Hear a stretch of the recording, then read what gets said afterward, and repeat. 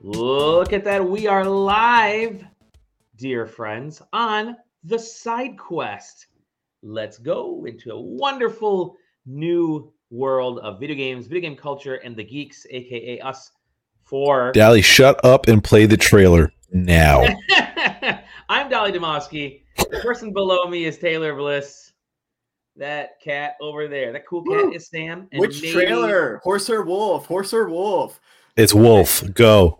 Oh, it's come on. Horse a little bit. I want to talk about horse. Let's talk about horse. No, we're going to talk about horse after we watch the trailer now. For wolf or horse? Have you both seen the trailer? All right, I'm going. Hit this button. Redfall, 30 FPS. Let's go. Show that. Let's trailer. go. Oh, here it is. The Legend of Zelda new trailer. Happy Zelda Day, friends. Yeah, I was going to say, you weren't going to win with Wolf with the dude wearing a Triforce hat and what I have to think is a Link to the Past shirt. Just for anybody that happens to be watching this, I really hope this isn't the first time you've seen this trailer. If it is, pause. Or if you're watching live, I don't think there is anybody here, so we don't have to worry about that. But if you're watching the recording, pause and then watch it on YouTube at whatever your computer can handle at the highest definition, and then you can return. But yeah, here's the trailer for Tears of the Kingdom, which is very good. Yeah, now stand about 5 feet away from whatever screen, further from where you were sitting before, and that's how the Switch will look while it's running. So I don't know what you're talking about. I'm playing docked like 100%. This game, actually. What, you're not buying the limited edition Switch Zelda Switch OLED to play? I mean, Zelda I am, but I'm still holding out. I'm not upgrading. I still have my OG Switch. I don't have an OLED. I feel like I'm in too deep. All right, so hold up. Let's pause real quick. Let's go back 10 seconds and talk about the character that they just showed on screen real quick. I mean, that's what we're here for, right? Analysis. Hot gaming news. So I mean, I don't want to get too far down conspiracy alley. However, I don't necessarily want to either, but I feel like the inclusion of this character is notable for multiple reasons. Coming out right here. Dally is the worst seeker of all time. Yeah, I'm just going to keep running. All right, so because that doesn't look like Ganon. No. Correct. This looks pretty. Correct. I mean, in my opinion, is Demise, which is the boss from Skyward Sword, or like the big bad from Skyward Sword. The Skyward Sword obviously being the first canonical game in the series, as far as timeline is concerned, is like kind of like the first evil that is supposedly, is what Ganon embodies, or is kind of that his evil is what is reborn in Ganon repeatedly. That sure looks a lot like him from what I understand, and looks a lot different than, as we will see later in the next 2 minutes of this trailer. Ganon is shown, or Ganondorf, I should say, is shown, and he don't look like this. So, there is the, I'm gonna share something real quick. Oh God, this is the tiny version. I'll just zoom in real quick here. Zach posted. This is gonna be good. It's gonna be good. Check this out. Actually, it's not horrible. There's this was in Breath of the Wild, kind of in the opening sequences when we're talking about the story. There's Ganon. This is Demise. Don't forget to save that to Pinterest, buddy. Yeah, I'm gonna save that to Pinterest. That's what's been slowing down my freaking Google. It was a stupid Pinterest app. Anyways, and this is not Zelda. This is not Zelda. Right, so this is not Link. This is actually Ganon. I forget the name of this goddess. Yeah, I forget her name. But then is that supposed to be Calamity in the middle? This is Demise / Calamity. Yeah, I mean it's the progenitor of what turns into Calamity Ganon. Right. And so what we see here is he's back. Like Demise. Right. I mean, it looks like the embodiment of Demise, whether it has to do with what happened in Breath of the Wild with the kind of eradication of Calamity Ganon, obviously that's for the game to tell us when it comes out next month. But by the way, hi Lisa. What's up, Lisa? Our favorite viewer. Hi Lisa. Yes. Airships floating. But yeah, I mean, it was a really good showcase. Wingsuit, very notable. I'm worried that with how much focus. Okay, I don't know who this character is or who they're supposed to be. I thought that was very interesting because they held the shot for like a noticeable amount of time to me. But one thing I felt the wingsuit was like they've never mentioned the wingsuit or shown any footage of it until this trailer, to my knowledge, and it's just there. Which makes me think that it's not coming, and it's like it comes late in the game, and you don't get it for very long. That's my opinion. No. We'll see if that. I hope that's not the case because I hate that shit. I want to use the cool thing. Yeah. I feel like there's. Oh, sorry. No, go ahead. That's fine. I feel like there's so many cuts in this trailer, and stuff in that suggests to like things that are going on, not going on. I think it's very interesting when they do the hit of the first sort of that reverse audio thing that they've been doing with all of the Breath of the Wild, Tears of the God Kingdom, like trailers, like where that is in the trailer too, and especially how it's like an ascending moment and stuff like that. There's a lot in this trailer that I feel like first of all, it's the most put together trailer I feel like Nintendo's ever done for a game, which is kind of insane. It's very theatrical. Yes, in terms of its approach. Mm-hmm. And they really waited to put this trailer out because they could have thrown this trailer out, earlier. I think this is the right timing considering what it is, considering its substance. But I mean, to add to your point, Sam, like the biggest thing is that for me, there is no clear, and this is speaks to the theatrical kind of approach of it. There's no clear delineation of timing of any particular shot. You know what gameplay is. Obviously, so like when you're playing the video game, but when it comes to the clip of Zelda falling down into the abyss, you can maybe guess that's early on. Link's arm is already still messed up there, but like when does that happen? Do we start the game that way? We don't know yet. And then we have short-haired Zelda, and it's like, okay, is that before? Is that after? We don't know. Right. And those cuts do a good job of leaving that to be a mystery in a positive way, I think. By the way, check this out. I don't ever recall Link with a cart carrying people, but he created this cart because it's all fused. It's all fused together. And then we get to. So is that? What do we think? Is this is this part of a quest where they teach you how to use fuse? You have to make the cart, and then you do your little escort quest, and it's like, congrats, you learned how to use fuse, and now you can use it in the rest of the game. Yeah, I totally agree. I mean, like everything looks so pin perfect on the way that the cart is formed. It screams to me, here's a wheel, here's your four wheels. The cart is there with everything except for the wheels and then the piece that hooks to the horse. So those 5 fuses is all it takes. You don't have to do anything more complicated than that. Everybody hops in, and congrats, you learned how to use fuse. Their wagon broke down, and they're like, man, we need this. We need to get to our destination. We need to go Kakariko Village. It's either what they're going to do to teach you how to use fuse, or it's going to be like the one main side quest where fuse is used. And the rest is just to have fun. It's really just Oregon Trail is what's happening. I hope so. So even that though, in like this trailer, still suggests towards like other things that we just haven't seen in the game before. So true. Like, I mean, with the water jumping, like you jump into those water blobs. No, I'm talking just purely about that truck scene, right? So or that trailer scene, right? So now that you know that you can fuse things on a trailer, so we can drag anything with the horse, right?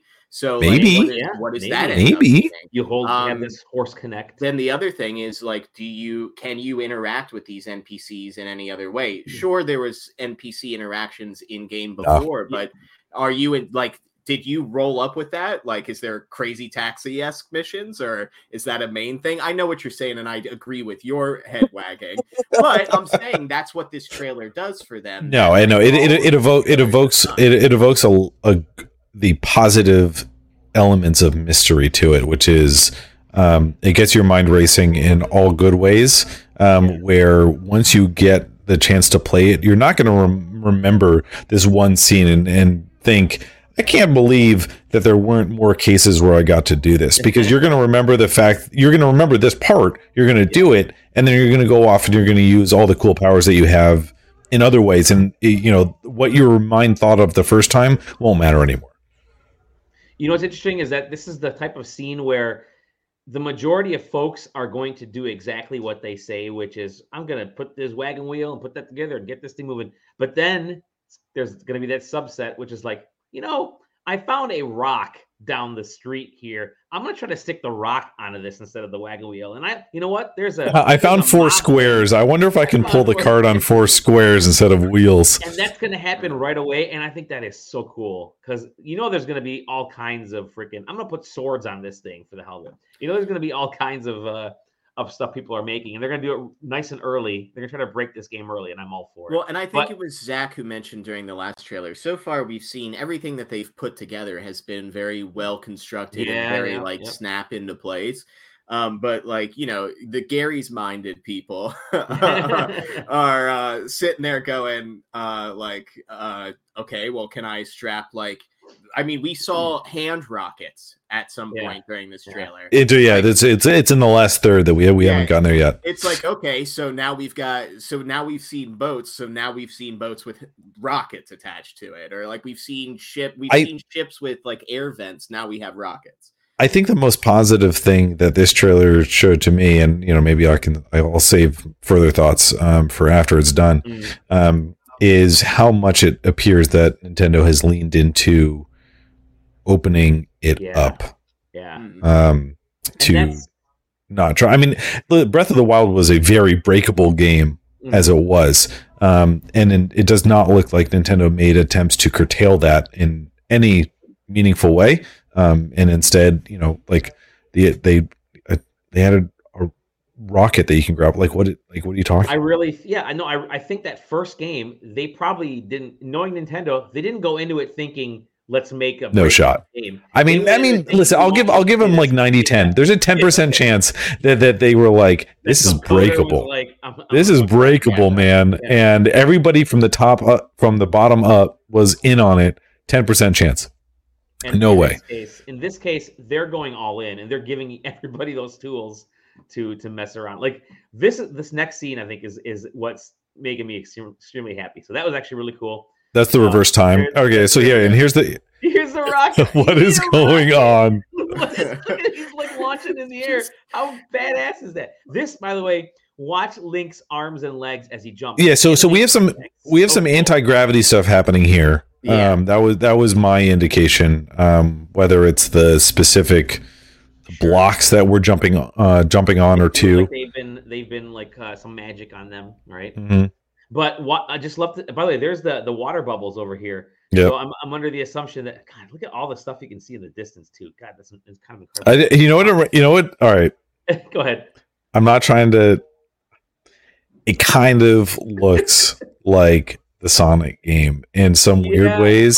The Sonic game looks like this game. Yeah. Right? Well, I mean, maybe. I mean, yeah, but. What? I was thinking that like this is where the design for like Final Destination and stuff like that from Smash Brothers came from. Yeah, kind of.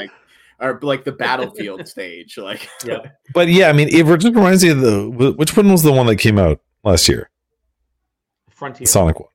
Yeah, where Sonic Frontiers just has like random fucking loops that are in the skybox. Right. This is kind of what that is. This is reminiscent of that to me, where there's just. Yeah, there's shit over there. I know, like, it doesn't look cohesive, and you know, I have no doubt that it will be when I get to explore it myself. But it just looks like they threw shit up there. It's just you know, aesthetically, that's what Sonic Frontiers look like to me too. I just love his little arms and legs like wailing in the air. Like, look, he's like, oh, there's a little bit of ragdoll in there. He's like mine carts. Who doesn't love mine? But check this out. Look at this. Okay, yeah. The mecha versus mecha was like mech versus mech. Look at the Moblin like charging with this mech made out of well, that's not a mech. It's just I guess it would be like a golem, right? Yeah, the rock golem. Yeah. A golem. that they've built a sentry tower on top of. But this is just the most like just took a bunch of slabs. I was like, fucking brick slabs. That's amazing. And could you imagine? I mean, if you can get this stuff this big, but look at little Link on top, like facing off against this dude. But I could see people just adding stuff onto this and making these ginormous. I mean, does it have a sword arm? Is that what that is? I think it is. It's a sword arm, yeah. Oh, check that. Link's got a cool horned. It looks like, is that a rupee bow? Rupee arrow? It's a rupee arrow. Holy shit. A fire rupee arrow. All right, and this is what is that? So that one scene is so funny to me because it's like somebody found this in QA and we're like, yeah, keep it. We're gonna clip that. Yeah. Zelda, short hair Zelda. So we got short hair Zelda. She's got tear like symbols or whatever markings under her eyes, and then these megatamas, which are either tears of the kingdom or something. They ain't Korok seeds. No.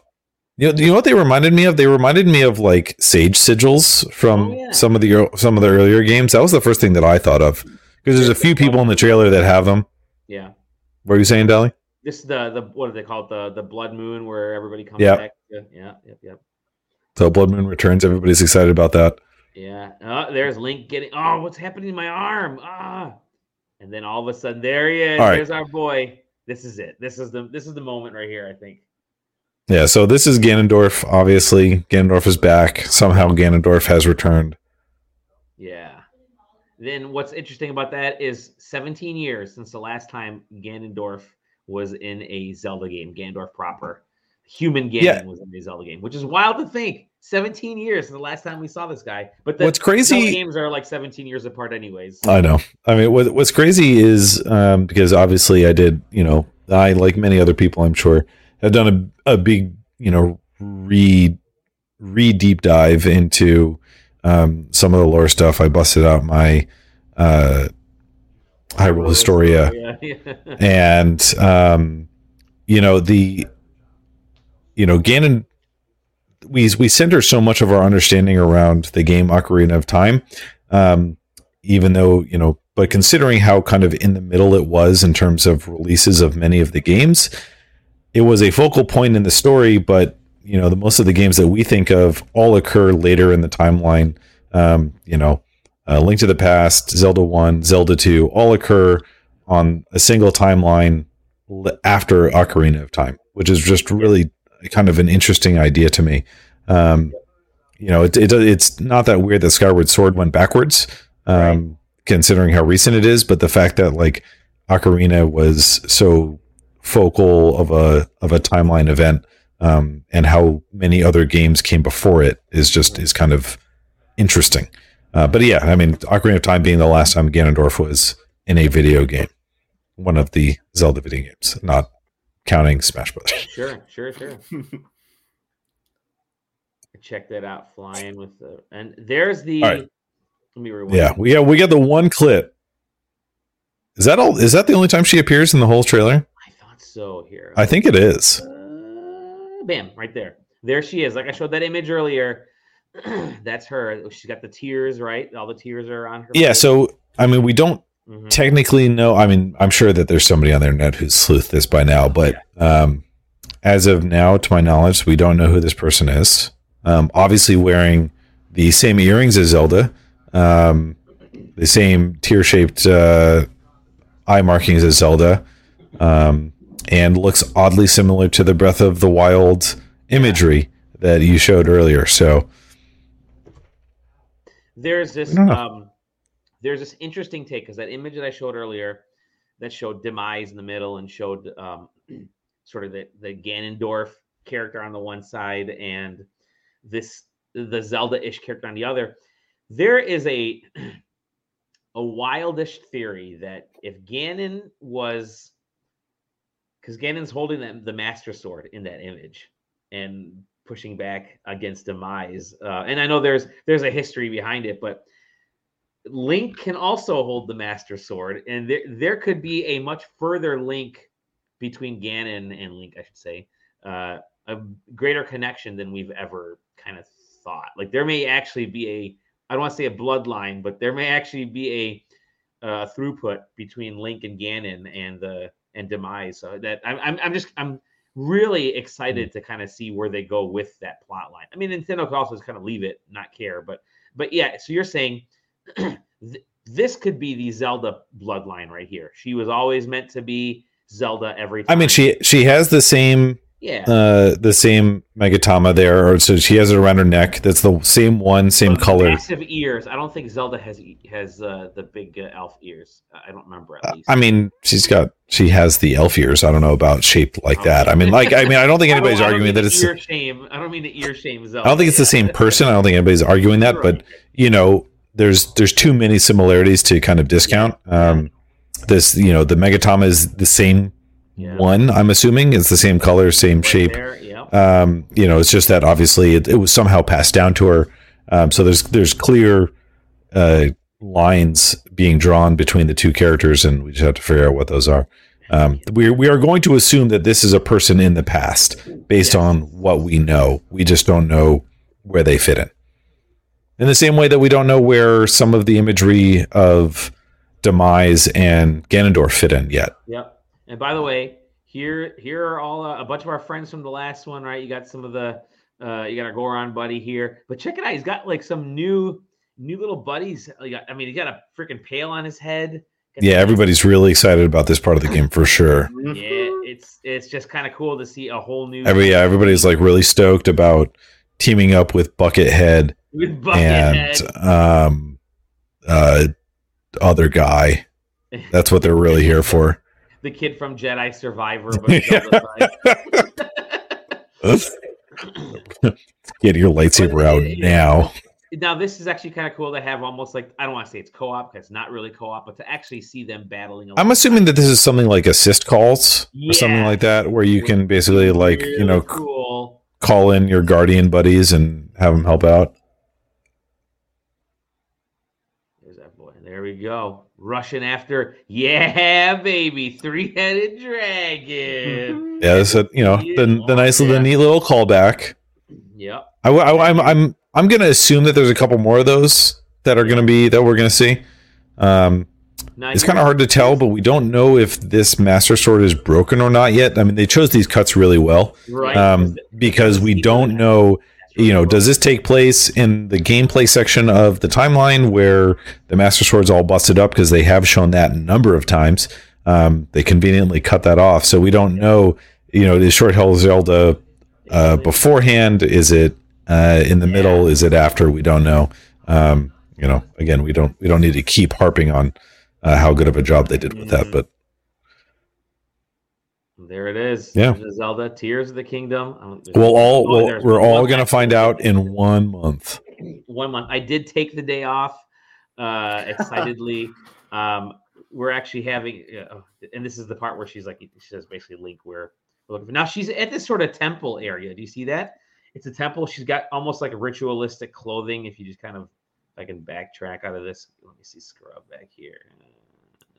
Well, and there's no real scene of whether she's in the sky or if she's on the ground there. Yeah. But you can see she's almost got this clothing style as if she was. But you're right, there were those earrings. Yeah, clothing style as if she's got a ritual is about to take place, and maybe this is a ritual that sort of transforms her into that other version or that other character. But yeah, here we are looking up at the sky, saying, "Where are you, Link?" Nah. Link's gonna arrive 5/12. I took that day off because we have our pool is getting opened the day before, and I'm like, you know what? 2 birds, 1 stone. I can float in the pool and play Zelda. It'll probably be freezing outside though. So I would not do that, man. That seems dangerous. Don't do that. You want me to drop the? I mean, I want you to, because I want to laugh at you at all times. You got the Switch. We suckered him into getting a Switch. Welcome. But yeah, there we go. Tears of the Kingdom. Okay, are you? I'm curious now. Are you more? Did this change the hype ruling for the hype meter for you prior to this trailer? Sam, Sam, are you more hyped? Are you still about the same hype? I mean, I don't know how you take a 10 to a 10. So sure. Yeah, I mean, I don't know, man. There's as I said before, I think that's honestly the best trailer I've ever seen that Nintendo's put together. Sure. Best trailer ever. I don't know, but yeah, and I feel like it will only, prove its worth more once we understand that story more and why we're doing so hardcore cuts in there. Yeah, I don't know. I mean, I guess it gets before I was just excited to play it, but now this actually makes, like, as I said, Conspiracy Corner like drive insane in my head. So sure. That's going to be hard for the next month, but I mean, yeah, it's although I'm not wearing any of the clothing, if I had a camera, probably would be wearing Zelda merchandise, or you would see one of the amiibo figures in the background. There you go. So. What about you, Taylor? It was definitely up for me. Okay. Breath of the Wild wasn't the game for me that it was for a lot of people. Sure. I am still a certified breakable weapon hater. And that won't change, although Fuse is going to help a lot, I have a feeling. Mm-hmm. But the one thing that I do appreciate is really overly complicated and esoteric storytelling, and also timelines, which Zelda has in spades. And this looks like it's harking back to a lot of it, and I'm obviously into that. Yeah. So it's doing those things for me. Yeah, it's doing those things for me, which I want. Breath of the Wild was the kind of game that, like, I made my way through it and I was done with it. I didn't like it. Didn't cause me to yearn to explore the way it did for a lot of people, unfortunately. But so I'm hoping that, whether the story is a big driver for me, or if the new powers are just more interesting for the kind of game that I want to play, that something along those lines draws me in. But I have more hope than I did before, and that trailer helped a lot. As much as I enjoy, like, I loved Breath of the Wild. I think Breath of the Wild is now my favorite Zelda game, probably my favorite game of all time. I think it finally beat out Link to the Past. But what I really loved about Breath of the Wild, I went into Breath of the Wild enjoying it. For when I first, like, I didn't complete it until 3 years after it was released. I think it was 2020. Dally moment. Got back in. I know. Certified Dally moment. Got back into it in 2020, and I powered through and just completely fell in love with the game. And it was because of, like, it wasn't so much the powers, because I didn't stray too far from what Nintendo kind of gave you, but I did utilize the powers to, in a weird way, I don't want to say cheese my way through the game, but really make that game experience my own, because people were telling me that they had difficulties with some of the ancient beasts or whatever, legendary beasts, and they were super easy for me. And it was I did, and I had a very similar experience on that. It's just like, I just missed my dungeons. I'm, as much as we all talk about how much we hate the water temple, I missed the water temple moment of Breath of the Wild. Like, the closest thing we had was the Air Guardian. I think that was like the tough one. But it wasn't tough in like the way that Water Temple was tough. Like the classical long form dungeon, but also, like, the way that puzzles were interwoven with actions within a single dungeon segment. Breath of the Wild did that thing where it split it out. It's like you have your shrines, there's puzzles there. You have your beasts, there are some puzzles, but mostly action there. And action is also everywhere, anywhere you want to find it. And Koroks have little puzzles anywhere you want to find it. Yeah. And that certainly works. I just, I still yearned for what I felt was left behind. Go ahead, Sam. Oh, no, I was going to say, so I apparently had a very different approach to Breath of the Wild than both of you guys. That's awesome. So I basically, like, as soon as that game came out, I didn't zero on anybody else playing that game. I didn't want to watch any cool videos that anybody found, because I was like, neither did I. The whole point is I'm supposed to stumble on things. I'm going to stumble on things. So oh man, there's something about that game of just being one of the only open world games that made me want to just walk everywhere. Even when they were here's a horse, and it's like, no, you can go to pasture, bud.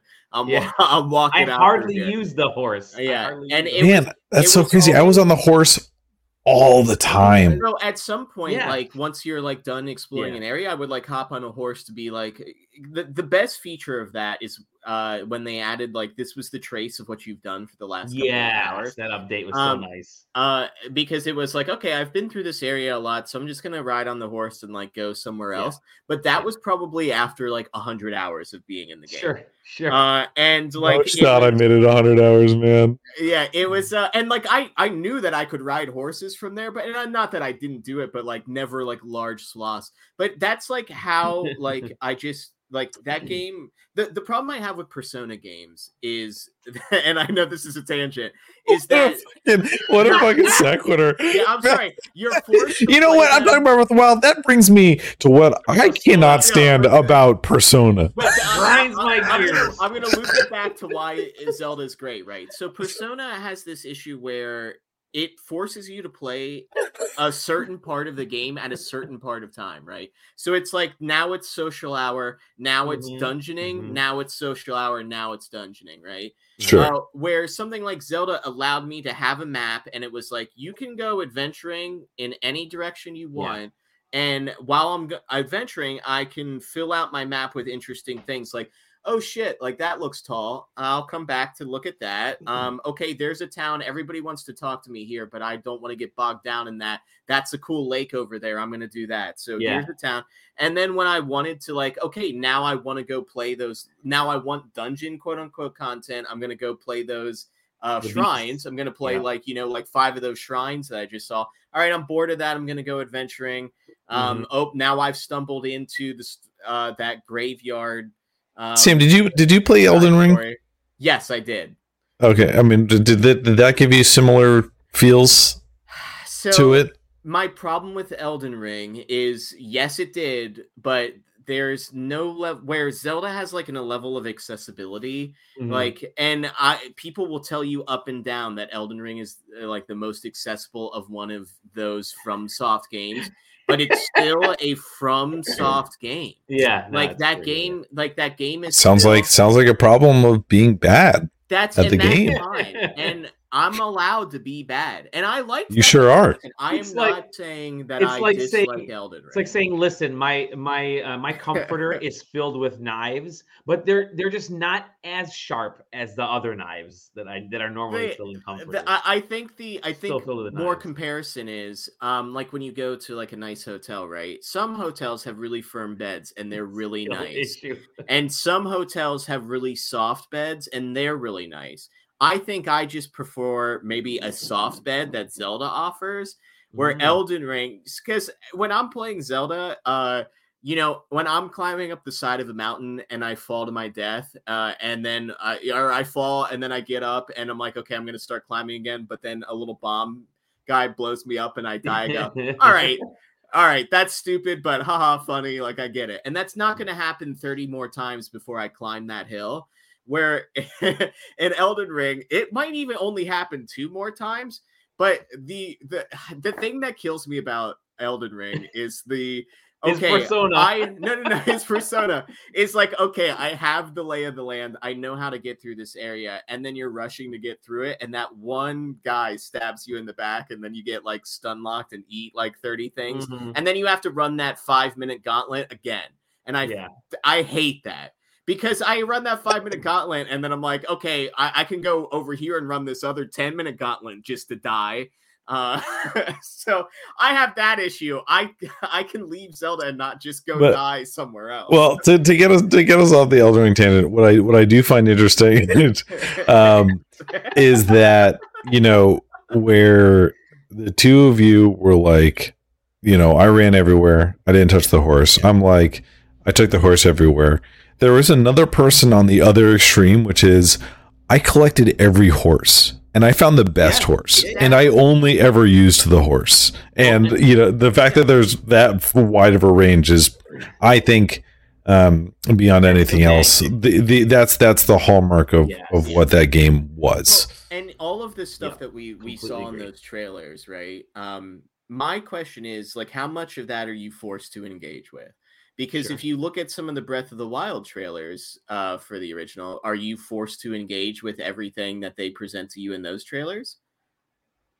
I don't know. That was 800 million years ago. Yeah, sure. But, like, I mean, even from playing that game, you're not forced to engage with any of the... You can technically, you can technically beat the game with, what, just the Sheikah tablet and one power? Yeah, one power, I think. Yeah. I think there's only one power that you have to do. Yeah. Unless you do a glitch run, in which case you can get the Sheikah tablet and then no powers. Yeah.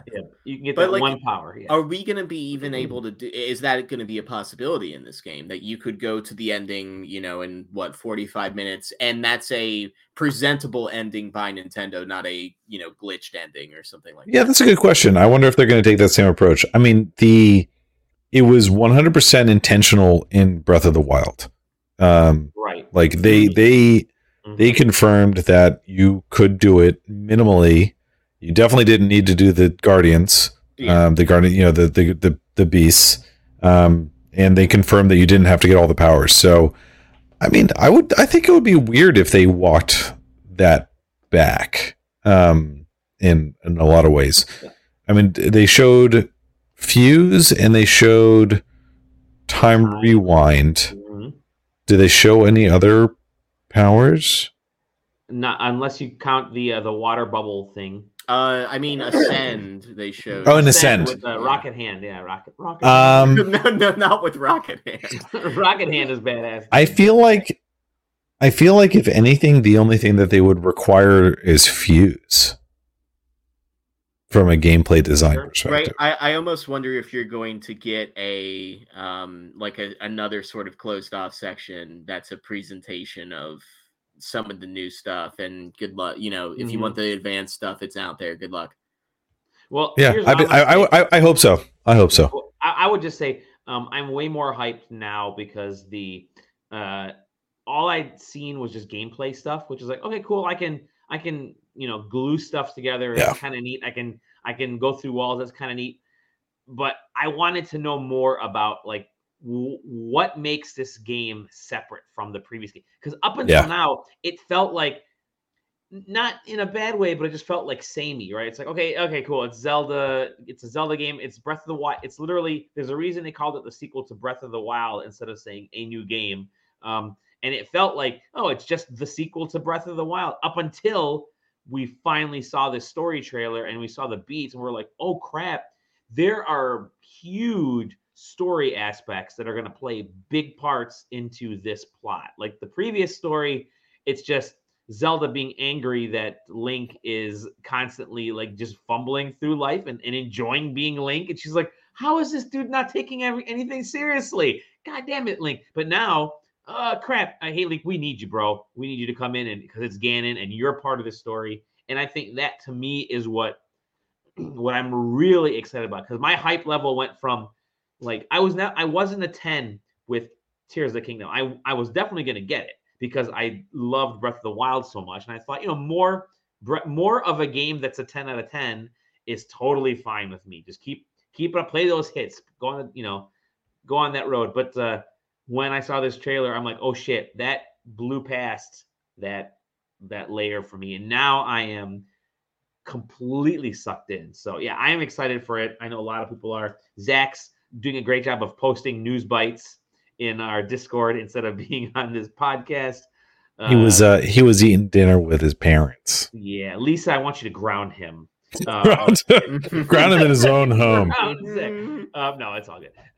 But yeah, it's I'm excited for it. I'm really looking forward to it. And we got less than a month now before it arrives. Like I said, I took that day off. But let's move on because I was going to say that's officially more than 30 minutes spent on just the Tears of the Kingdom trailer. So two more things to talk about news-wise. One is your Final Fantasy 16 had a state of play. I don't know if. I did not get to check this because it was playing during my drive home. Yeah. Wait, we want to talk about this, and you haven't seen it? Yeah, it's fine. That's okay. Okay. Oh boy, did you watch it? It's a lot. It's a lot of information. There is. It's like 30 minutes of it. Yeah, we're not going to go through the whole thing. It's okay. No. Some of the story beats, some of the big beats of this are, they really talked about the gameplay and the battle mechanics. I mean, we're really gonna spend time talking about QTE, the video game, Final Fantasy 16. Video game. Wow. But one thing that I actually thought was kind of interesting, I'm going to see if I can find it here. I don't know where it exactly is, was the hunting. Area Stone. What is this, Ubisoft, the Final Fantasy game? Ubisoft Final Fantasy game. SMH my head. No, it's the Monster Hunter Final Fantasy game. No, there's a kind of a separate area that you can sort of take part in, which gives you side quests and a bunch of other stuff. But you can actually hunt. Job hunt board, baby, and it's sort of a location between time and space where you can get out, and it's like the world is ending. Let's take a pause on the world ending and go have fun and just hunt monsters. Let's stop all time so you can go get me this little. And that's really what it is. I mean, there's a Moogle that does that. But yeah, you can go monster hunting and take care of a monster. So there's definitely a cool little hunt board. Can we talk about the absolute Elder Scrolls moment I just had when we talked to the NPC behind the counter? No. I did. I just felt like I was talking to an Elder Scrolls NPC. Oh, really? Like here we go, and then we're gonna do the zoom in on the female NPC real quick, and it's like, I swear to God, I can just obviously I didn't watch it. It's like, hail traveler, what can I do for you? I don't know. She's just like got that Bethesda sway in her in the model there. Yeah, my model did not look super great, by the way. My partner constantly mentions how Final Fantasy games always have this look of like, it almost feels like you're like watching somebody play with toys, and great way to put it. And like everybody's just like a plastic man that they shape the way that they want. Look, I'm going to tie this back into From Software again, because I thought you were going to do Persona, but go ahead. No, I've been thinking a lot about Ninja Blade, the redone. Yeah, the Xbox 360 game that From Software published with Microsoft. And I was thinking about how it feels like more games need more Ninja Blade in them. That like they just accept that like we have this idea, it's completely silly and crazy, but like this is what video games are, and you're just gonna have to deal with it. Sure. And a lot of this Final Fantasy trailer, except for the parts we're showing, is a lot of like, yo, you liked summons back in the day. Look at these fights with I forget what they call them. Icons. Icons, yeah. Look at all these fights with these icons. You know all those weird like Louvre paintings that Final Fantasy has, and you have no idea why they have those on their boxes and in like all of their posters and logos. Yeah, what if our icon battles were Panzer Dragoon there you go. segments instead? That stuff came from. Like it's like it finally feels like that like Phoenix versus the Icon of Fire, which is super high fantasy nonsense that they had all the way back in the NES with like dragon skulls as armor and stuff like that. Yeah, it's like now they're finally like achieving that dream, and they're just going whole hog with it. It's like no, these icons actually take up entire like what would be U.S. states for their battles. And we're just gonna make it happen. Rhode Island, okay. Yeah, and then Island. Also this one's Panzer Dragoon. This one is apparently a fighting game, maybe. This one's a twin stick shooter, maybe a mech fighter. Like what's like why not? It's Final Fantasy VI with every character had their own one. Remember, one person was a fighter, and you actually had to put in the stupid controls. One person could disappear and hop in and stuff. That's what this game is. Final Fantasy 16. It's what if every move was Shut up. what if every mood was Cloud's was Sword Break or Limit Break from Final Fantasy VII? It's every move is that. So the big question for me, go ahead. No, I was just gonna say. I mean, that it's we need Zach here, but so I'll try and fill his shoes in at least a tiny bit. It all kind of harks back to the comments that at least that I'm aware of from Yoshi P, which is, we don't think that people necessarily want to play the game that we made 10 years ago or 20 years ago. And so we're going to try and make a game that we think that they want to play now. And apparently this is what you get when they listen to that vision of it. I mean, I just can't believe that it's literally Panzer Dragoon happening in front of my eyes right now. So you mentioned during Tears of the Goddess, like where hype levels were for that, before and after these trailers, effectively. And I can tell you that in general, my Final Fantasy excitedness is probably at a 2 for the most part. The most excited I've been in a number of years was Chocobo Racing, and I still haven't played that. So you got to play Theater Rhythm, my friend. So and I think that's a great game, but my mind for some reason doesn't believe that's a Final Fantasy game. It's like I'm playing a Final Fantasy soundtrack game. Okay. Yeah, right. It's not a real Final Fantasy game because you could put other music in there and I'd enjoy it too, I think. But I'm maybe at like a 7 now. I'm all for this. Like I watched this whole video and went, is amazing. Yeah, the absurdity is amazing. Because they are choosing some fucking clips for this. Yeah, they are. They showed, I would argue, too much content. There's a little much. And they said that there's still content to show. So it's funny because Zach. What's left, man? What do you have? No more. I'm good. I'll play. I'll play, dude. You don't have to show any more. What is he doing? He's wrestling like 13 tentacle arm headed octopus thing, and he just threw it through somebody or something. What's like? I'm on board. Ninja Blade me out, bud. I'm ready to go. Was that Knights of the Round that he was just fighting? Maybe, yeah. Dude, he just did 2 million damage. And that's the other thing too. Like, I think that at some point they show fighting. So two comments about Final Fantasy here that still is insane to me. So they talk about like developing this character throughout like, his lifetime, right? So his teens, his 20s, his 30s. Right. And like almost immediately they show excellent footage of him running from the battle, by the way. Yeah. That they're including here. Yeah. Well, that was them showing allies.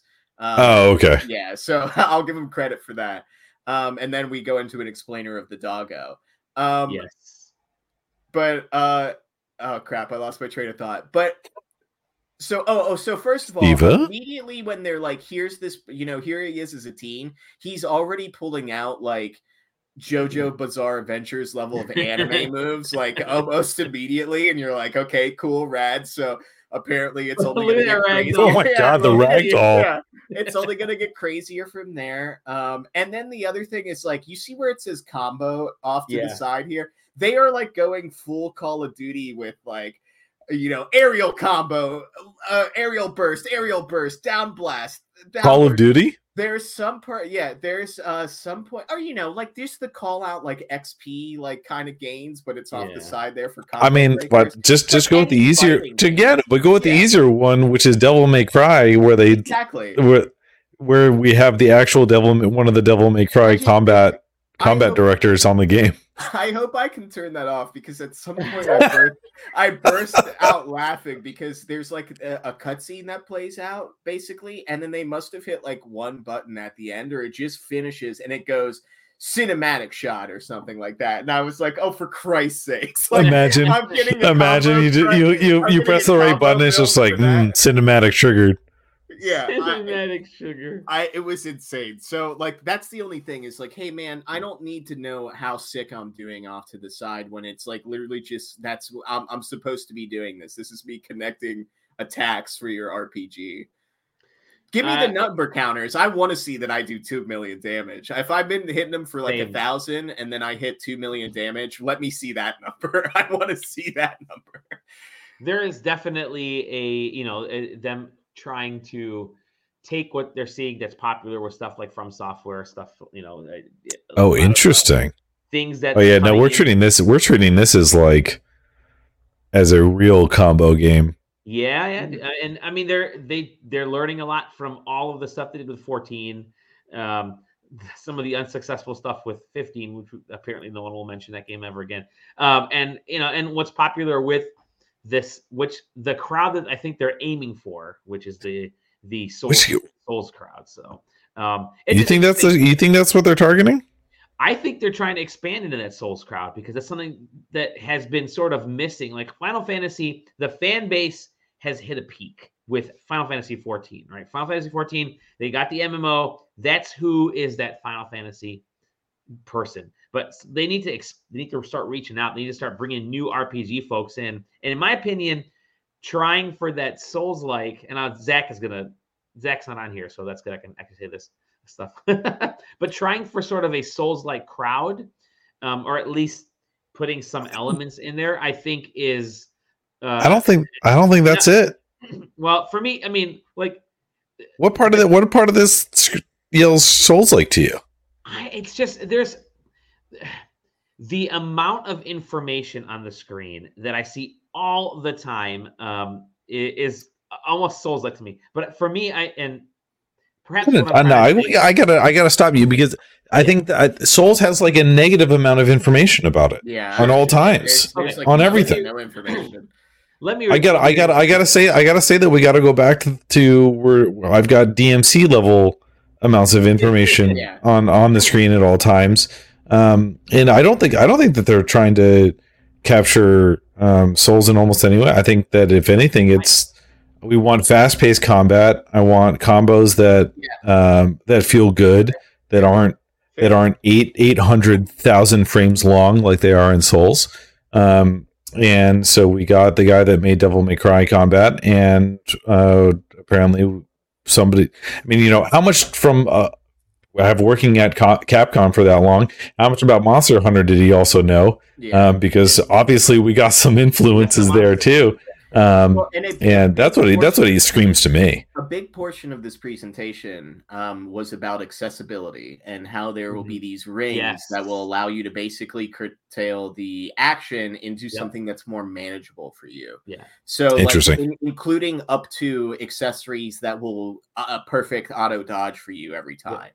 So that sounds fucking sick. Yeah, and they this is the most anti-Souls comment that you could have made immediately after Dali's point, which I appreciate. They made a point to mention that there is a story mode option that turns all those accessibilities on by default, automatically, and then you can scale it to your liking, and that's available on either side. But that's just I think their bigger thing is Marlboro sick. Yeah, this is what I'm talking about. He's like, I'm a young kid, and then all of a sudden he goes into these. He's immediately the first one. Time to go sicko mode.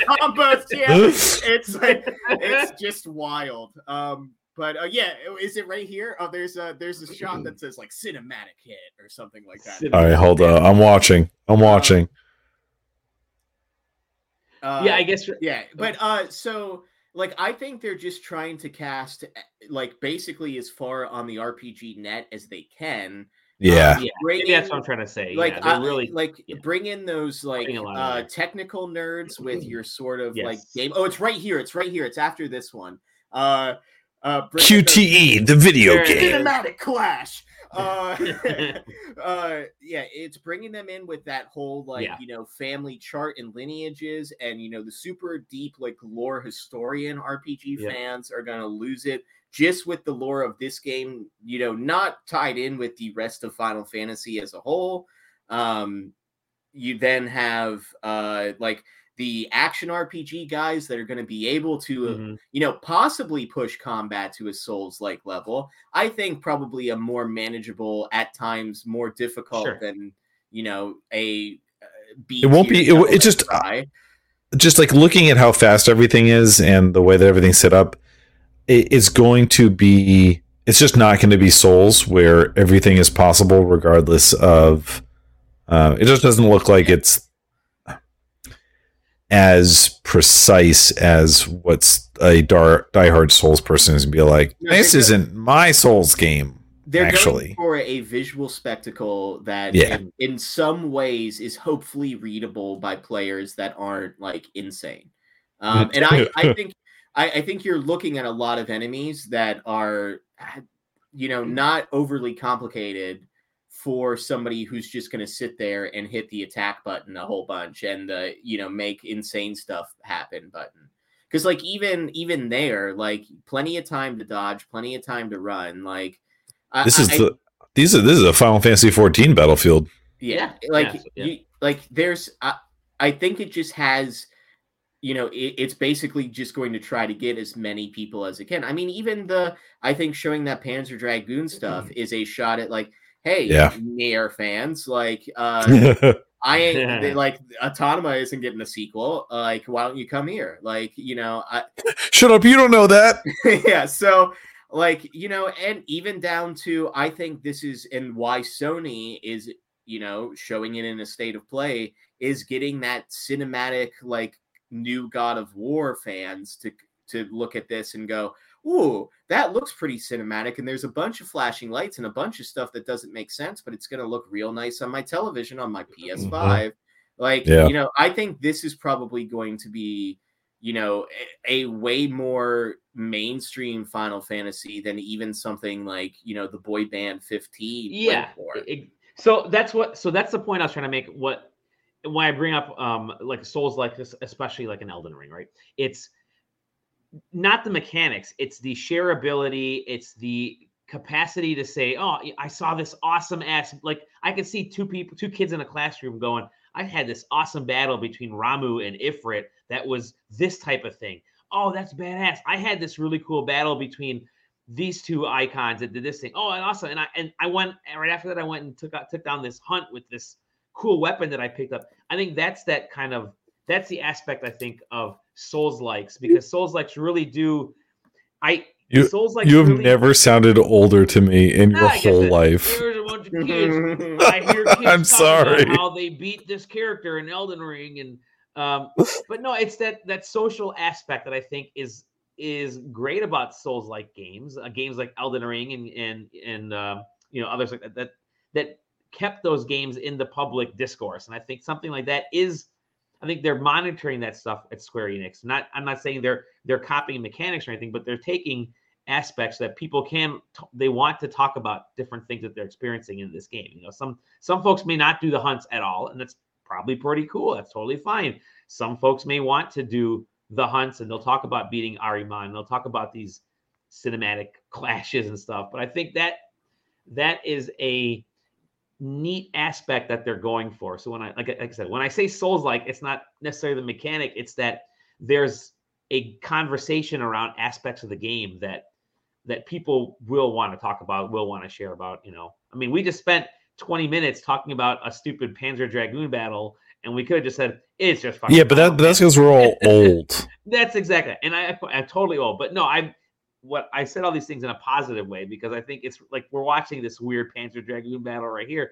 And I think it's kind of cool because you may not experience this if you're not using Phoenix in certain ways. And so I think that's pretty awesome. I would assume that those are actually probably almost all of these are just included in the game. I don't know. That's my opinion. Sure. Anyways, I'm on Sam's level. I went from like a 2. I was gonna pick this game up. Went from a 2, but now I'm up to a 7 because it's just like there's so much absurdity and so many cool things going on that I want to experience all of them. I want to know why this dude is running. Yeah, I mean, I'm going to go back to what Sam said, which is the fact that like I want to play a fucking video game, dog. Yeah, that's what this is, baby. Yeah, that's the thing. I think what this comes down to is this game looks like it's going to be a video game that's going to rip. I can't wait to tell you guys about the video game that I've been playing. Well, we should get into that. Yes, yeah. Anyways, Final Fantasy 16 coming out June. Will I complete Breath of the Wild 2 or Tears of the Kingdom, I should say, before then? Probably not. No. But I'm still going to buy this sucker. No shot. Yeah. Absolutely massively. And then So glad I don't have a PS5 and I don't have to think about it. You're very lucky. There is one last little bit of news that was completely unexpected. And that Suicide Squad is delayed. Oh yeah. Again. Came in fresh, baby. This wasn't too surprising. I think the biggest thing that was surprising to me is that they didn't just do this from the outset. I know that Schreier posted later, or I should say more recently, that it is likely that Spider-Man 2 is coming in November, and that also contributed pretty significantly to pushing this. Obviously, Suicide Squad recently had been pushed into that time frame, and putting the two of those games up against one another is a surefire way to lose to Spider-Man 2, going because it is the sequel to the critically acclaimed game that also then recently sold a pseudo sequel in Miles Morales, also sold really well on PC. You don't want to go up against that. But it's, at the same time, like they knew that or at least they should have known that, if they didn't, when Spider-Man 2 was probably coming out. And they should have just eaten the bad press all at once. Oh, that's my opinion. I don't work in the industry, and I hope that they've made the better choice of the two. But yeah, it's well, I mean, who knows? Maybe is this enough time to change it up? It's probably going to be a gas, right? Yeah, it sure will be. Yeah, I mean, I don't see them changing it being a games as a service in this amount of time. And not in 6 months or however 8 months. It is. Man, I don't see. That would be. I'll put it this way: if it does change that, it'll be one of the most significant transformations that we've seen. Going from a previewed product to delay to release. Such a core fundamental change in that regard. I'm sure I've seen it in, over the course of the years, but it doesn't come to mind. Mm-hmm. I think they're finally cognizant that people are not into gas powered games anymore, or as much as they used to be. And that seems to be holding back, some of the joy. Some of the folks that were looking forward to this are maybe weren't looking forward to as much because it is a gas game. And so, I think the hype had died down. Give it all the time it needs. How do we think it's actually going to launch in February? Because by now it's been delayed like 3-4 times. I don't even know how many times it keeps getting pushed back. I think that probably depends on what else gets announced to release in that month. Man. If we're going to use Spider-Man as a useful excuse to delay a game, they'll come up with something else that comes out then. Yeah. Man. We'll see if that ends up getting anywhere, but who knows anymore? All right, let's move on to games we've been playing, because I do want to talk about games we've been playing. Who wants to? You were talking some smack, Taylor. Why don't you tell us what you've been playing? So, I'll just briefly touch on the fact that I played more Dredge. I talked about that last week with you, Dally. That remains good, and people should play Dredge, in my opinion, if you like single-player games. Yeah. But then I'll talk about my video game that I've been playing, which is Stranger of Paradise Final Fantasy Origin. Oh yeah, baby! And so that was I was going to bring this game up to you. Actually, it's pretty fun. It made it on the Steam, and it was on sale, so I picked it up, and that is a video fucking game. I was unsurprisingly chatting with Zach back and forth about this one, and it it does a lot of video game shit. It's tough to describe. Launched, right? It just launched like a few days ago, didn't it? Or I think it was. So I thought it was on Epic Game Store exclusive before this. Well, okay. On PC. If I'm not mistaken. Don't quote me on that, because I have been wrong before, and today would be no exception. But yeah, so so Stranger of Paradise, Final Fantasy Origins, pseudo retelling of Final Fantasy 1, right? That's my understanding of it. I didn't really look any deeper into that. I don't recommend it that anybody does, to be honest, considering what it is. But it's basically an action RPG. Combat, again, very combo focused. It's actually quite good, in my opinion.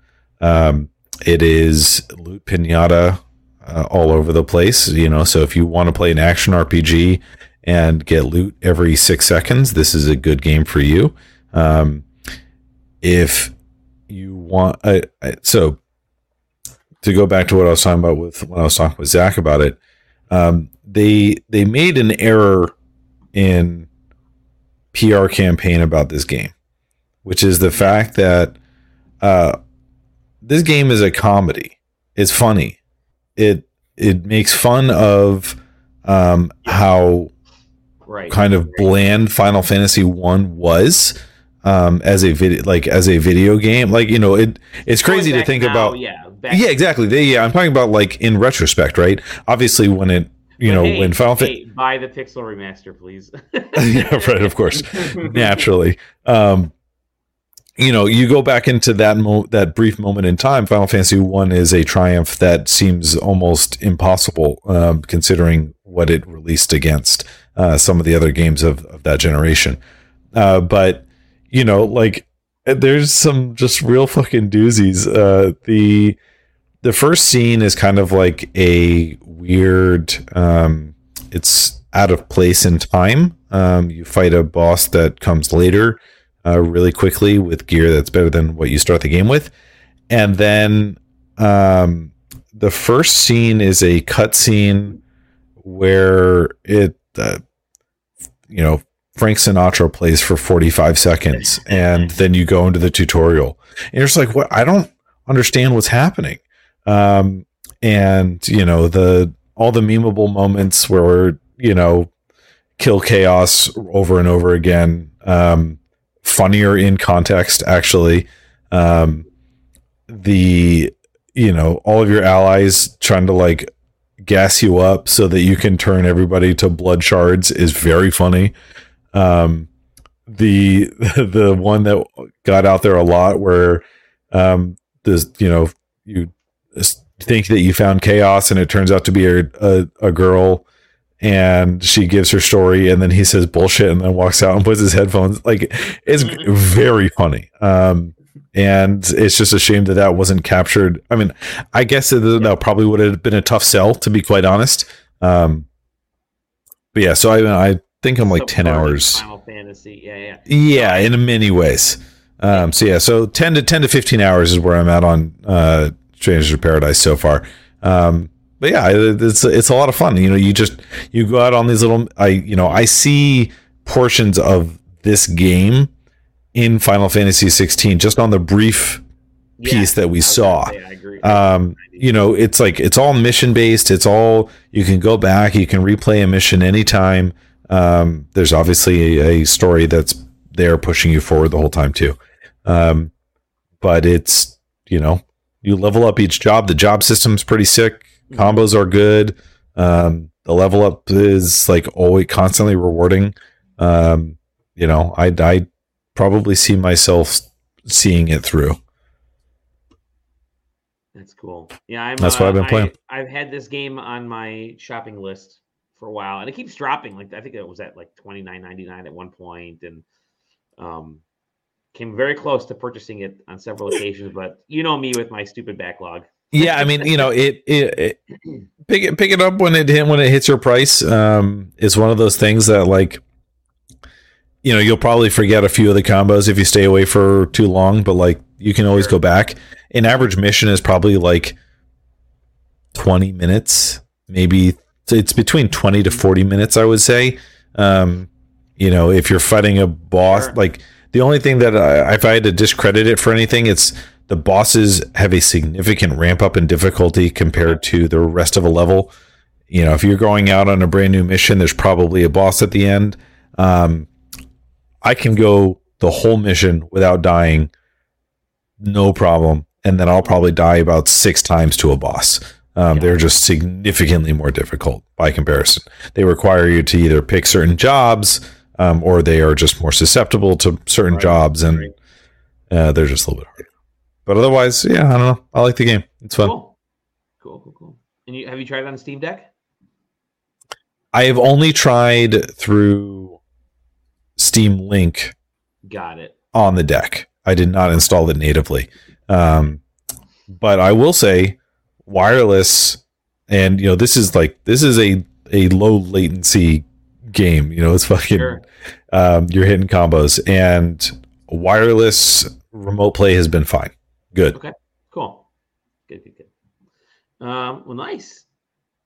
I'll be I'm interested. Sam, I know you're speechless on my description of Strangers of Paradise. It's interesting that you say it's a comedy because, as you mentioned, like absolutely none of the marketing was that this is a comedy game.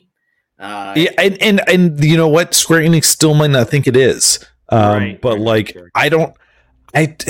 It's so hard for me to believe that it wasn't meant to be, because like the cuts are so sharp.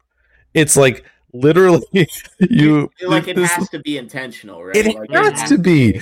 This whole person goes on to this explanation of what they thought chaos was, what chaos is. They sacrificed themselves for it, but it turns out that the chaos was just what's in our hearts. Bullshit. Boom. Hard cut, music starts. You're just like, how is it possible this wasn't meant to be anything other than this? It can't be. Yeah, and I think that's the problem, or at least like where the sort of like, drop off for me is the thing about Square Enix is anytime I see something from Square Enix, I have to hold true that they are 100% serious about what they're putting in front of me. Like that's just been the way that they have like always done business, I feel. Down to Final Fantasy X, that's like, basically a mid-2000s pop album. Like, Final Fantasy VIII, like, if it had released maybe a year later, it would have been like just an emo fairy tale. Like, there is like, they are but they want you to take every single second of what they're presenting to you so serious. And I get that, like, and I think that's like why the ninja blading of 16, I'm all for, because because it is doing that, but 100% wants you to be like, I'm roller skating on the back of that snake and dodging what appears to be like giant nails it's putting into itself to try to kill me. But I'm also getting cinematic clash over here in the side, like, hell yeah, brother. I love that. Baby. And like that, like, I played the demo of this game. And I agree when I was playing it, like I felt like, it feels like you want to talk about a more accessible Dark Souls game. It feels like a more accessible Dark Souls game, although it's just more of a third-person action game where death is a possibility. So like, it's one of those things where it's like, I would love to be interested in it, because I have always found the sort of offshoots of Final Fantasy way more intriguing than I find Final Fantasy. I would say wishlist it. I'll close with the final one that sticks out to me. So in Stranger of Paradise, all the characters, I mean, I'm pretty sure it's like there is a kind of slow tease of a greater story about how the characters are there, what's happening. They make it very obvious that they don't remember everything, and the memories have been replaced with an unyielding desire to kill chaos. That is the thing. It's not just Jack who wants to kill chaos, although his is like most notable. Like there's this dark elf character who was in a bunch of the trailers that we saw, who's like, I can explain more about the situation if you want. Jack is like, no, I am here to kill chaos, thank you, and you just go on. But the characters, the four of them, are having a conversation about their memories and how fucked up they are, and about how they don't remember a bunch of stuff. And the one character who just joined the other three is talking to Jack and goes, like, what was the thing that was important to you before you got here? And then he just goes, beats me, I forget. Dude, it's just like literally the way that the lines are struck. I mean, I'm not going to do a good job, A, because I'm not reciting it perfectly, and B, because I can't recite it. But just like in the moment where they had this super serious conversation about how messed up they all feel because of their lapsing memories, and then he closes the scene with beats me, I forget. And then boom, it cuts, it ends. And I don't know. I don't. That's the video game to me. Love it. Love it. Yeah. No. What have you guys been playing? All right. Well, I'll go quickly because I've also been playing a Square Enix game, and also Octopath Traveler 2. Not yet. Well, in a way, I've been playing a precursor to Octopath Traveler 2, not Octopath Traveler 1. Live Alive. Live Alive. Playing this baby. And I figured, you know what? With it, is it Live Alive? It's Live Alive. With the imminent PC release, I figured let me actually get through my Switch version, which I bought last July. It's such an interesting game because it's not a traditional RPG. Now, there are traditional RPG, like turn-based RPG elements, but I'm going to quickly go through this. So essentially what this game is it's a series of come on, get out of there. It's a series is it like series of RPG vignettes? Yes, it's a series of I was going to say that. Series of RPG vignettes that take place over 7 different worlds. Or let me rephrase that. 7 different time periods, and there's more afterwards. But prehistory, Wild West, ancient Japan, modern day, near future, ancient China, and then there's like far future. And so those are like the 7 that you kind of start with. You can play any of those in any order that you want. Might as well play them in just chronological order, just give you the heads up. But play them in any order. And there's this theme of this sort of demon that starts appearing in each of these little vignettes. Now, and that they eventually, the goal is they eventually tie together, which I'm not actually at that point yet. I've got 2 more chapters left. I've gone through a bunch of the chapters. I've gone through all the major chapters, and I'm on the bonus chapters. And there's sort of this prevalent entity that's kind of popping up here and there in each of these, which happens in Octopath Traveler, but they don't really resolve it outside of, you could go to this bonus dungeon and do it if you want. But in this game, there definitely is this sort of tie a little bit later on. But each of these vignettes functions completely different, where in Octopath Traveler, it's just a turn-based game.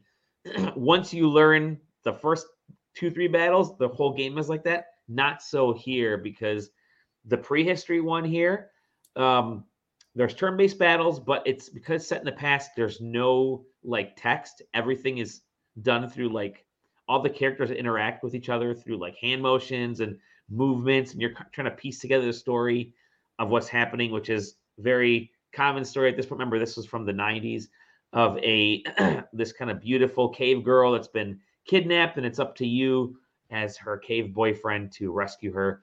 And you have a gorilla as a friend, which is kind of cool. So and there's kind of the main bad guy demon in the first, his first iteration.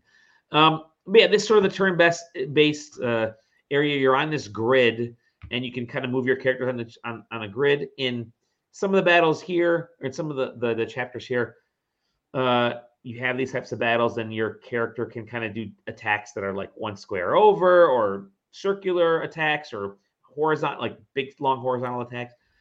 So you're managing your space on the board. Now, some of the levels, some of the chapters like this one,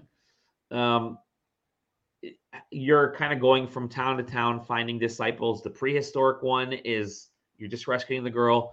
The modern day is a series of Street Fighter matches, which you can complete that whole chapter in like 20 minutes at most. Some of the chapters are like 3-4 hours, 5 hours, 6 hours, if you're trying to find everything.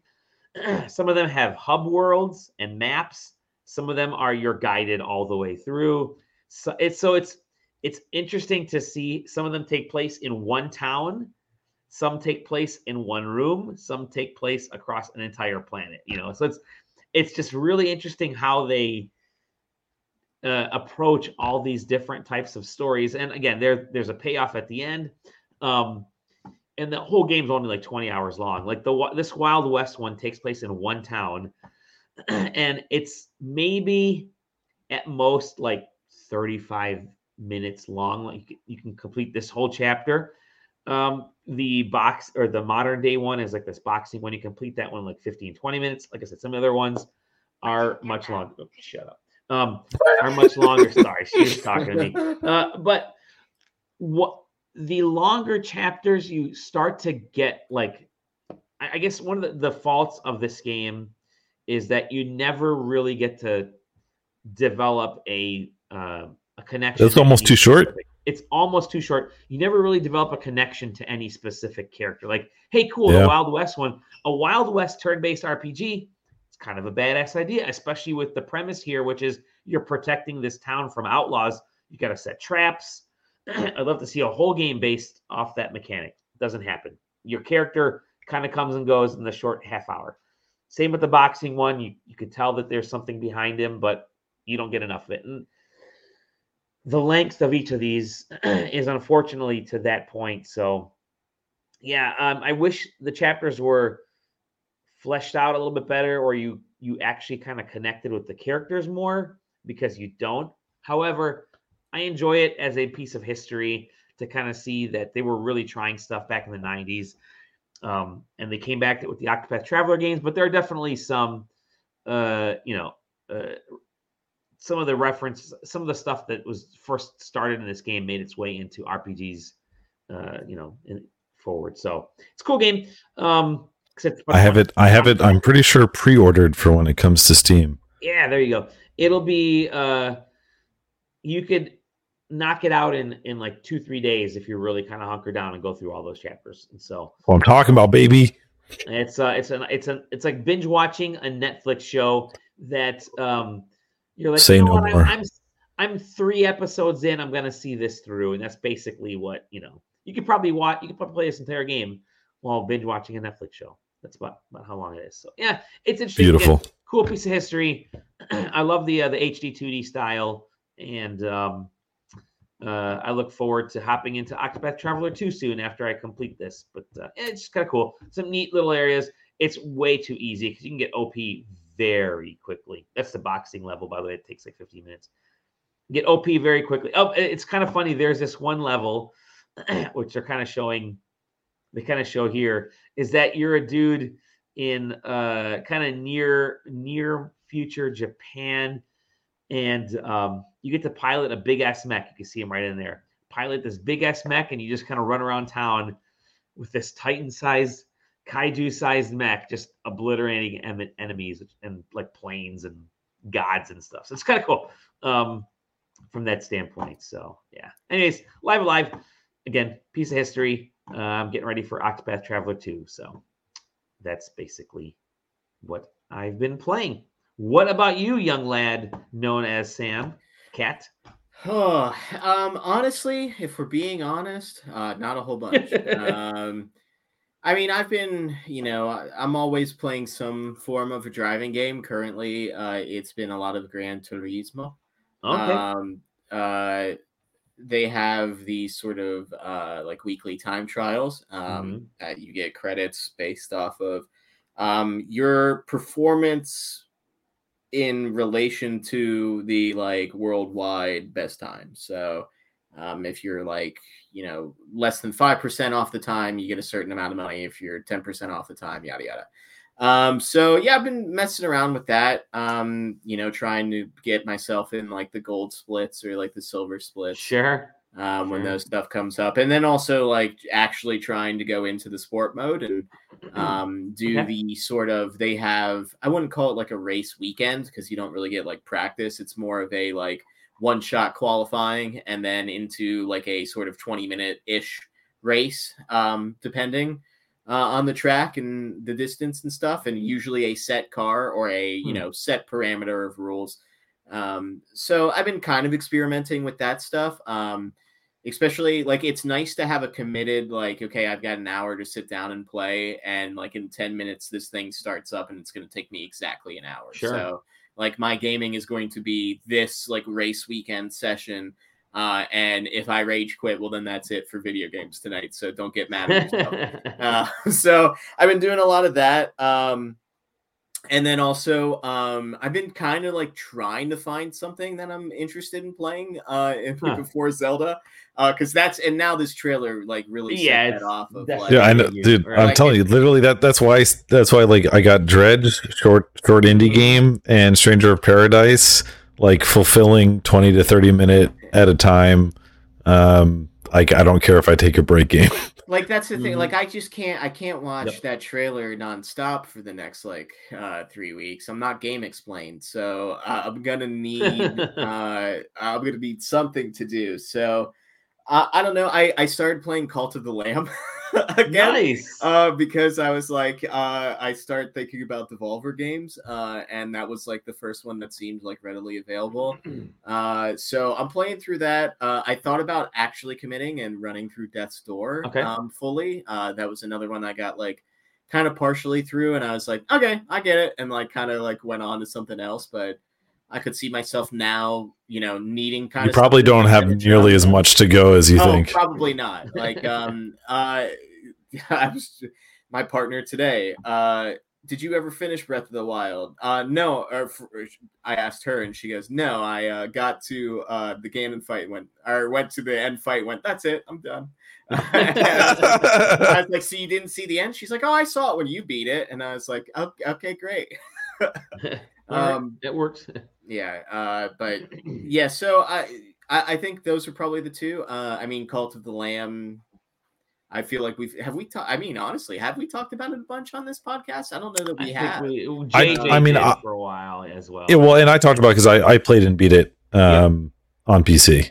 Mm-hmm. Like just restarting it and just like how like sort of like a lot of like hand-holdy at the beginning, but also like a lot of like also like kind of just make your mistake here, and we'll use this as a teachable lesson, and then once we've taught you, then the safety belts are really coming off, so good luck out there. I haven't gotten quite yet to the inevitable, like I would just like to try a little bit of poop. If you've played that game, there's usually at least at some point, I believe it's scripted. I think it's to teach you about sometimes your actions have consequences. One of your followers is like, "Hey, doing great around here, but what would make me really happy? It's like just like a little bit of poop. Like if I could eat just a little bit of poop." And I'm pretty sure it's to teach you what happens when one of your followers dies, and what the ramifications of that are. But it's one of I think something Devolver as a publisher does well is very good at finding these sort of games that are I guess violently cute, where it's like it's super adorable and like it's approachable and like on face value it feels like it's kind of open and for everybody, and then like you have the very dark, like, oh yeah, you're hiding bodies so your members won't see it and get upset that somebody died, and like you're trying to find nice ways to deal with the heretics and stuff like that. So I don't know, it's very like cute and fun, and like it feels like the perfect thing to be playing alongside listening to your favorite like murder podcast. SideQuesting, your favorite murder podcast. Yeah, same. Yeah, so yeah, experimenting a little bit with that. And yeah, I mean that's pretty much it. Other than I have also, and I want to do it a little bit more before we talk about it on the podcast. I have after our long wait in line at PAX East, I have dabbled in playing Pokemon the card game. Yeah, my dude. Again, including buying sleeves for my original Wizards of the Coast Pokemon cards that have just been sitting. I shit you not, in the collectible Grand Theft Auto 5 lockbox that came with the collector's edition of that game back in like 1997 or whenever GTA 5 came out. It's wow, Pokemon cards can get expensive real quick, huh? Fortunately for me, I know my local gym leader. He actually occasionally helps us at swim meets, so really good. And what's so funny is he has for the longest time knows I played like Pokemon games, and he has been trying to get me to go to their like every third Saturday of the month like meetup at this comic book shop. And like sometime during the summer, I'm just gonna show up with like a deck to battle him. But like I haven't quite yet told him that I have started playing Pokemon the trading card game again, and he's gonna lose his mind and be so excited about it. But you can go to the store and buy a pre-made deck. And those can range anywhere from like $19.99 to like $53.99. And that's if you're not counting like the like rare like Charizard trainer boxes that can go for like $100 out the door at Walmart. Some of that stuff is crazy. And like the idea, like I'm never going to go out and buy like, a 10-pack of booster decks and be like, oh boy, I really hope I get this guy.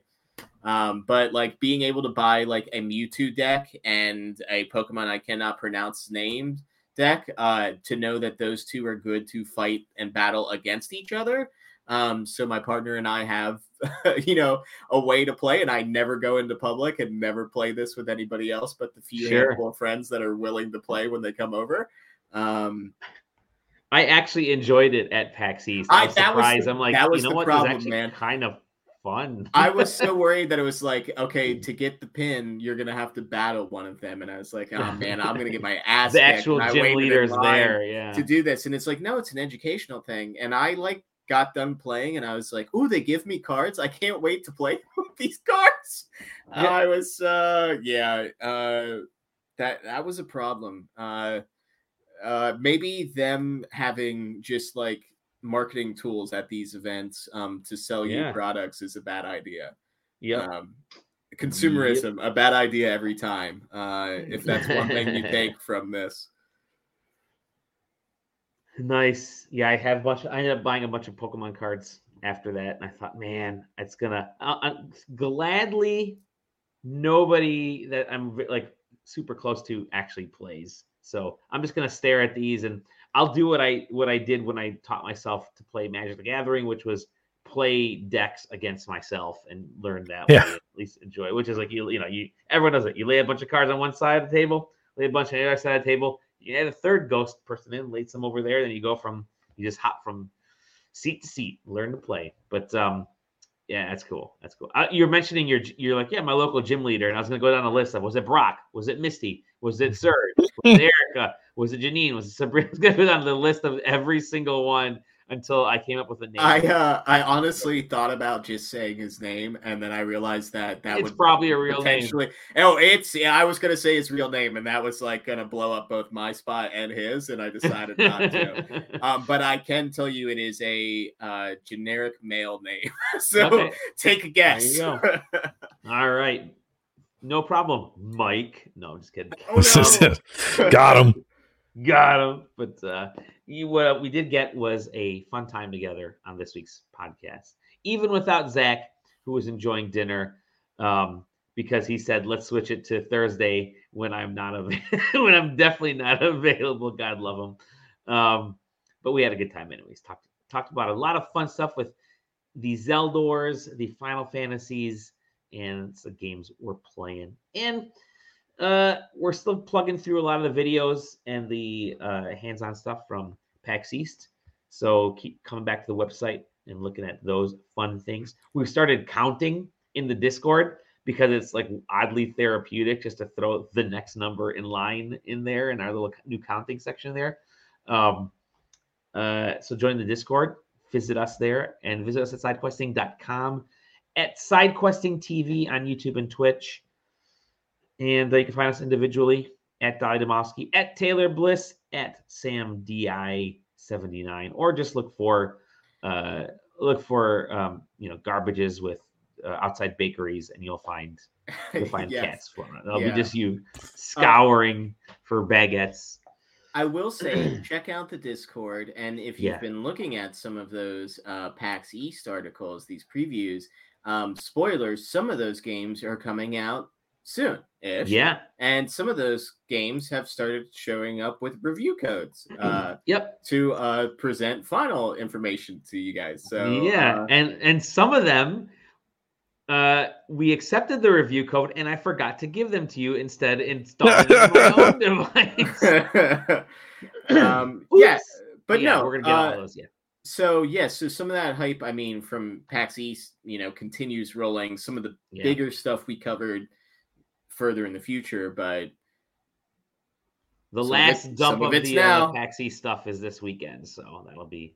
We've had a good response to all the great all the PAX East stuff and all the hands-on stuff, which we always do with videos, but we're excited for a lot of these games to actually show up because there's no E3, so we need something to do to fill our time between now and Zelda. So we'll see. But with that said, you'll find us in the Discord talking about such games and hanging out and having a good time. And join the Discord. SideQuesting.com, you'll find all the info there and at the bottom of this post. And that's it. We'll see you on the next episode of The Side. Bye-bye.